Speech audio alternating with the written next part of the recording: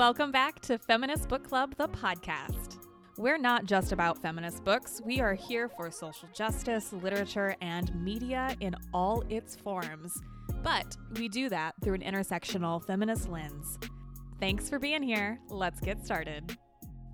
Welcome to Feminist Book Club podcast. My name is Ashley, one of the content contributors, and today I am joined by Dolen Perkins Valdez.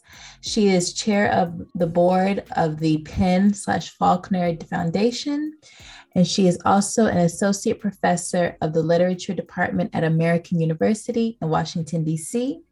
She is speaking with Feminist Book Club podcast today about her third novel, Take My Hand. Thank you for joining us on the podcast today.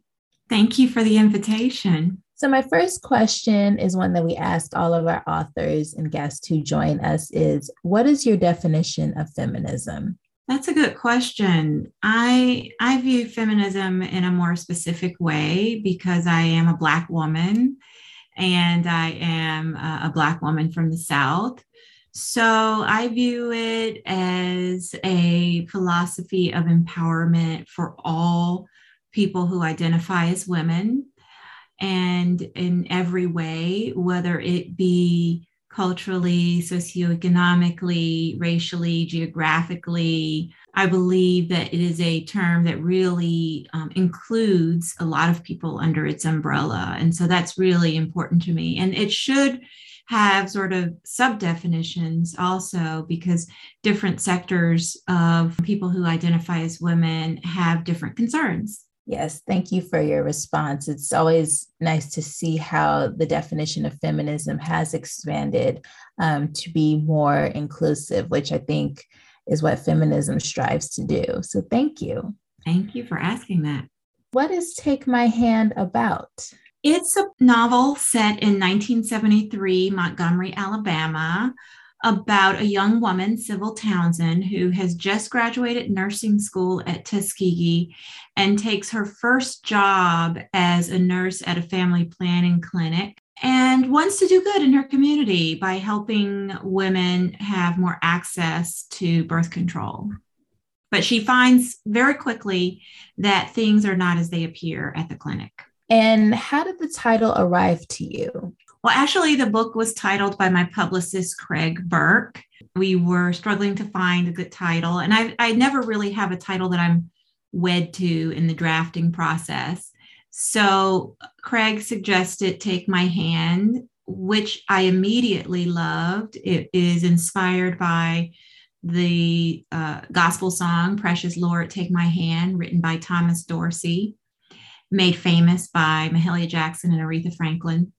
And I thought that it really encapsulated this moment, this post-civil rights moment, 1973, where people are really trying to hold on to their faith and things becoming better. I thought it encapsulated Montgomery, Alabama, which is where a young Martin Luther King had been hired as a young minister and who eventually led the Montgomery bus boycott. And from what I understand, it was Martin Luther King Jr.'s favorite song. So there were just all of these different things that made me feel like it was a perfect title for this book. Yes, I feel that the title really welcomes the story. And I think in a way it could offset what is happening in the story and the gravity of it, but it also adds a piece to it that I think also complements the story as well. So it's a beautiful, welcoming way to enter your readers into the story. Thank you. And also thinking about just the nurse asking the girls to take her hand, or the mother, Sybil Townsend, asking her daughter to take my hand and trust me. So the past informs the present in this book. You said that this book is set in 1973, which of course was when Roe v. Wade was passed, and we are currently dealing with the possible end to Roe v. Wade. How did the past inform the present in this book, and what did time mean to this story? Well, the story is a dual timeline story. So Sybil Townsend is telling the story from 2016 to her daughter. And I thought it was really important to draw that connection between what happened in 1973 and now, because we are still dealing with some of these issues. As you mentioned, the U.S. Supreme Court is about to consider one of the most momentous decisions of our lifetimes. We also have recently heard about women in the California state prisons who were sterilized without their consent. A whistleblower nurse in immigrant detention facilities has alleged that women have been sterilized without their consent. So I think time is really important because we're still talking about these issues. They're still relevant, and we still need to be very, very vigilant about the exploitation of some of the most vulnerable members of our society. Yes, because in the book, it's not just what's happening to the two girls in Montgomery, Alabama, but it becomes national. That it's sterilization was practiced amongst the most vulnerable of people. That's right. And I mentioned in my note Buck v. Bell, which is a 1927 U.S. Supreme Court decision, which legalized or protected the forced sterilization of people in asylum and people who were considered, quote unquote, imbecilic. So that decision has been clarified in subsequent decisions, but it has never been overturned. I think this is something that we really need to think about and be discussing, and we need to understand that there are members of our society who are still vulnerable. And I hope that this book will spur discussions about that. Yes, and I think it's interesting that it's a fiction novel instead of a history about it. You know, it gives something very interesting to read about because it is rooted in real life. So having the fictional piece, but it is rooted in real life, is something that I also found intriguing about the book. Right. It is inspired by the real story of Minnie Lee and Mary Alice Ralph, who were 12 and 14 years old in 1973 and who were sterilized without their family's consent. That lawsuit was argued by Joseph Levin, a young lawyer at the Southern Poverty Law Center, who took it all the way to the US government. So my book is inspired by what actually happened. I take a different route because I was more interested in the nurses who worked at the clinic. But certainly there are elements here that are inspired by that true story, which I think is one of the most significant events in our American history. So a number of HBCUs, historically Black colleges and universities, are in the story.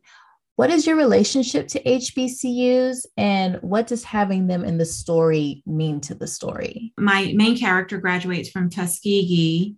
My dad also graduated from Tuskegee in the late 1960s. So I am a beneficiary, one might say, even though I didn't attend an HBCU. I am, like many African Americans, a beneficiary of that education that was afforded my dad. And I grew up hearing about Alabama. I don't know if it has the most HBCUs in the country, but there are a lot of HBCUs in the state Yes. of Alabama. Is it the most? I believe so. I know that there's 9. Right. It might be something like that. It's either the most or nearly the most. Yes. And those schools still do really important work. Tuskegee is one of the first accredited nursing schools at an HBCU. I don't believe it's the first, but it's one of the first. And an entire generation of healthcare professionals came out of those programs. So I really believe in the HBCU mission, the continued mission of those colleges and universities. And in my book, I understand that. And there's the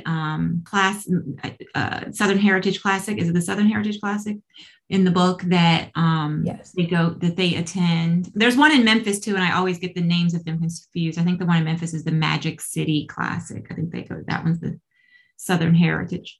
There are a few of these bowl games, Yes. listeners, that HBCUs host that are community events that are popular. Yes. Where you can see the Battle of the Bands and people are eating and socializing, and alums go every year, year after year. And I do have them attending one of those bowl games in the book. I know about the game versus Grambling and Southern in Louisiana during Thanksgiving. Yes. There are a number of moments when Sybil corrects someone when they mispronounce her name. She's often called Sybil with a B. What did you want to have those moments do to show the power of her name?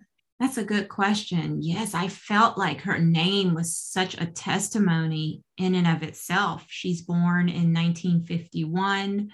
Her parents want her to represent the future of civil rights. That phrase, civil rights, is already in use, of course, by 1951. And her parents are in Alabama, and they have this daughter who is their only child and who is their hope. Even though it is in some ways just a name, in other ways it's more than a name. And it's a lot for her to live up to, and she feels the pressure of that. I think it's a beautiful name, and when she corrects people, it does sort of draw attention to that her name is not just a name, it's also a word with meaning. And that she's not passive. And I think as much as she is a caring and loving and nourishing human being, especially to the girls, India and Erica, she's also someone who has conviction. She's like, no, my name is Sybil, not Sybil. And it's just like, and it's not a big to do afterwards, but it's just, this is my name and this is how it's pronounced. And she stands up for herself in that way. And it's just these powerful moments peppered in the book that really drives her character development. And, that's a history within African-American communities. Our naming practices are a form of empowerment for us. A lot of people don't know that, but when someone names their child, particularly at this moment in history, and I think it still happens, it is a form of defiance. It is a form of reclamation, because during slavery times, we weren't able to name our children. And if we did name them, the enslaver might decide, well, I'm not going to call her that. I'm going to call her Mary. Right. And so naming your child is an act of power and defiance. And I think that is what Sybil's parents have done, is they have named her in a way of reclaiming power as parents and as individuals. And speaking of her parents, Sybil has a different relationship with each of her parents. How did you develop that relationship, particularly the mental health and class aspects specifically? Well, one of the things I was hoping to show is that, there's all of this judgment of the Williams family. Mace, who is a single father because he is a widower, and his mother, they are doing their best to raise those girls, India and Erica. And it's not a perfect situation, but they're doing their best. And I didn't want to contrast that with Sybil's family, which would be perfect, right? Her family also has its challenges. Her father is basically a workaholic. He works all the time. And her mother is an artist and suffers from depression. And I wanted to reveal that her family was also doing the best it could. But one of the things that's happening is that they are not fully recognizing and acknowledging and dealing with and naming her mother's depression as such, which I don't think was uncommon at the time. Or even now, I think there are still people who don't recognize the signs of depression. So I wanted to show that each of these families is dealing with challenges, and even to sort of subtly suggest that a two-parent household isn't always, a better model than a one-parent household, right? That even though she's in a two-parent household, her father is never home. So there's all kinds of permutations of family, both good and bad. And I wanted to really reveal the complexity of that. And for the Williams family, what is most beautiful is that they have their grandmother. So, their mother has passed on, but they have their grandmother, who is such a wealth of wisdom and understanding and a glue for the family. So Mrs. Williams isn't a replacement, but she's really just an elder of the lineage, which I think is such a foundation, particularly in Black households. Oh, yes. I mean, what would Black households do without grandmothers, right? But one of the things that we know about grandmothers is that there is no single type of grandmother. Every grandmother is not a come to my bosom and let me and comfort you. Mrs. Williams loves the family, loves her granddaughters and her son, but she's grieving. She's grieving the loss of her husband still. She's grieving the loss of her daughter-in-law. She is imperfect. And so when Sybil meets them, the house has fallen into disrepair because she's not doing any housekeeping. She's cooking to keep the family fed, but that's as much as she can do. She has also been beaten down by the challenges of poverty. And so I didn't want her to be a stereotype of a grandmother, although she has some things that my grandmother had, right? She crochets, she cooks, and she gets better as the novel progresses, but she's still a wounded woman. And I wanted to show her as a sort of fully realized three-dimensional person. So India and Erica are Mrs. Williams' granddaughters and who Sybil is caring for as their nurse. They're beacons despite what they have endured.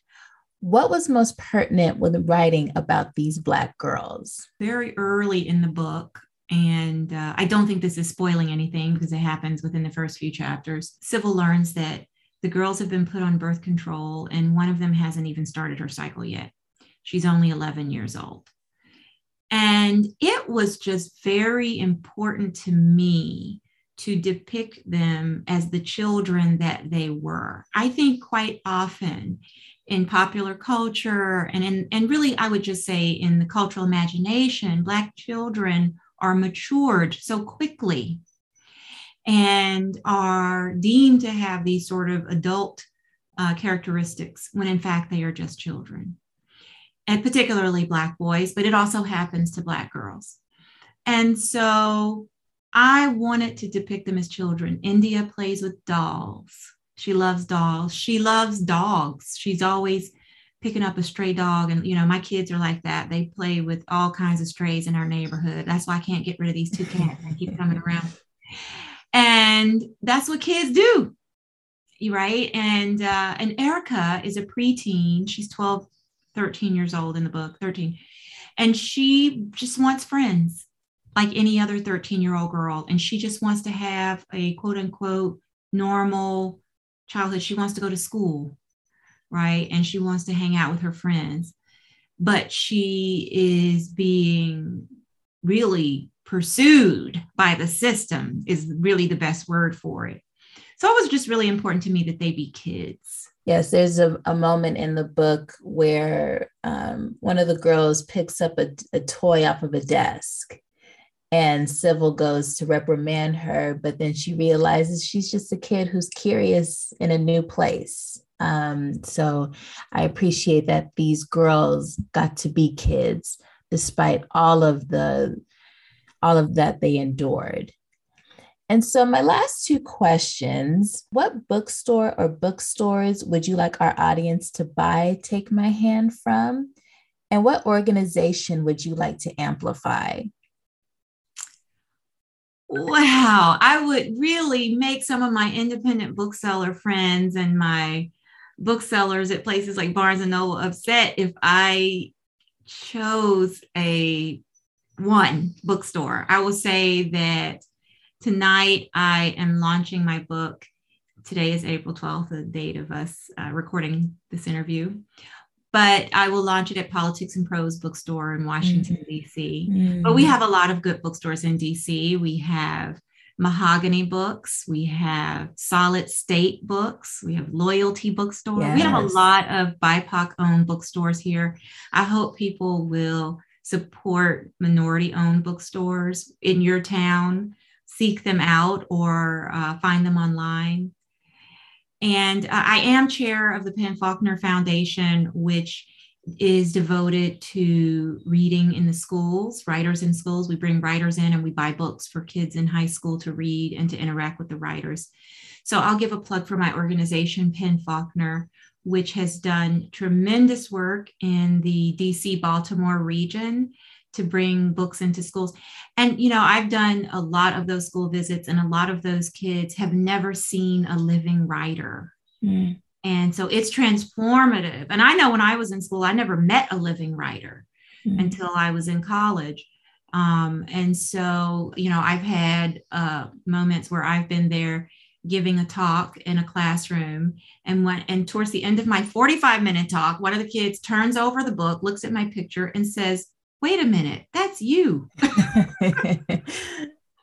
I said, "Yeah, I've been talking for 45 minutes here."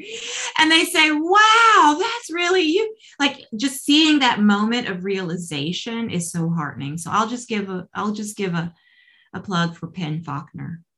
That's wonderful that students get to have that opportunity, and to have the book with them to take home is just so special, and to build their own bookshelf and to be able to listen to authors talk about their work, just as we were able to do today on Feminist Book Club podcast. This has been wonderful. Thank you so much. So Dolan Perkins Valdez, thank you for talking with us about Take My Hand, and we appreciate your time and your words. Thank you. Thank you for tuning in to today's episode of Feminist Book Club, the podcast. Want to be part of the club? Here's how you can join us. Obviously, subscribe to our podcast and leave a rating and review for brownie points. Follow along on Instagram, Twitter, Facebook, Pinterest, and TikTok. All of those links are in the show notes. Sign up for our newsletter to be the first to know what our next monthly book pick is. And check out our award-winning monthly book subscription service. Oprah Magazine named it one of their favorite book boxes, and Shonda Rhimes called us one of her favorite subscription boxes in general. There are multiple membership levels for any budget, and it's an excellent way to support the show and the voices you heard today. See you in the club. A well-read woman is a